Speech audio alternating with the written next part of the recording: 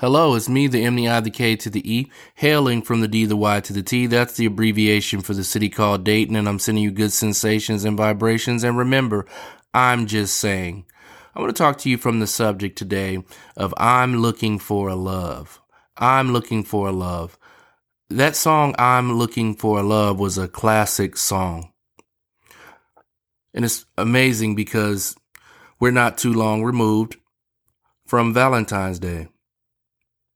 And a lot of people were looking for a love, or they've already had a love during Valentine's Day, and they were looking to please that love.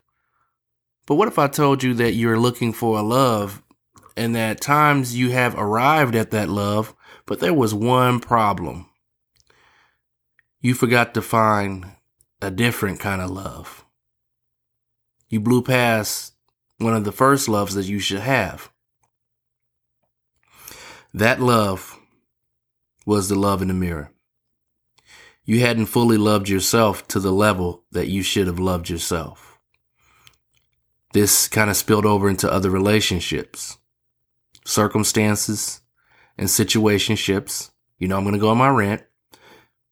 And when it should have been a cruise ship, it turned into a battleship and a sunken ship. You started tolerating people and things that they did that you should not have tolerated, because on your way to looking for a love or thinking you found an alleged love, you forgot to get that first love of yourself and love that person to the highest and utmost capacity.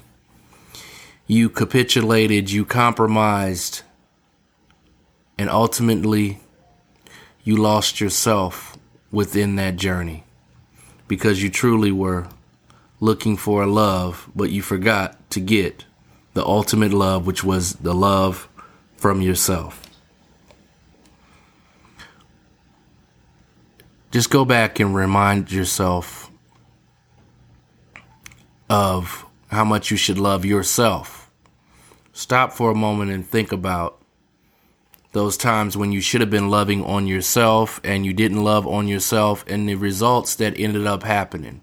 I'm not saying dwell on the past. I'm saying learn from the past, because we don't want to dwell no longer therein, but we want to move forward and we want to press forward to the higher prize and go forward so that when we're looking for a love, we'll already have found that ultimate love, which is within ourselves.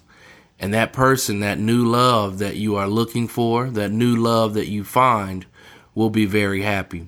And this is not just romantic relationships. This can be in business relationships, looking for a job you love, looking for a dream you love, looking for a team you love to play on.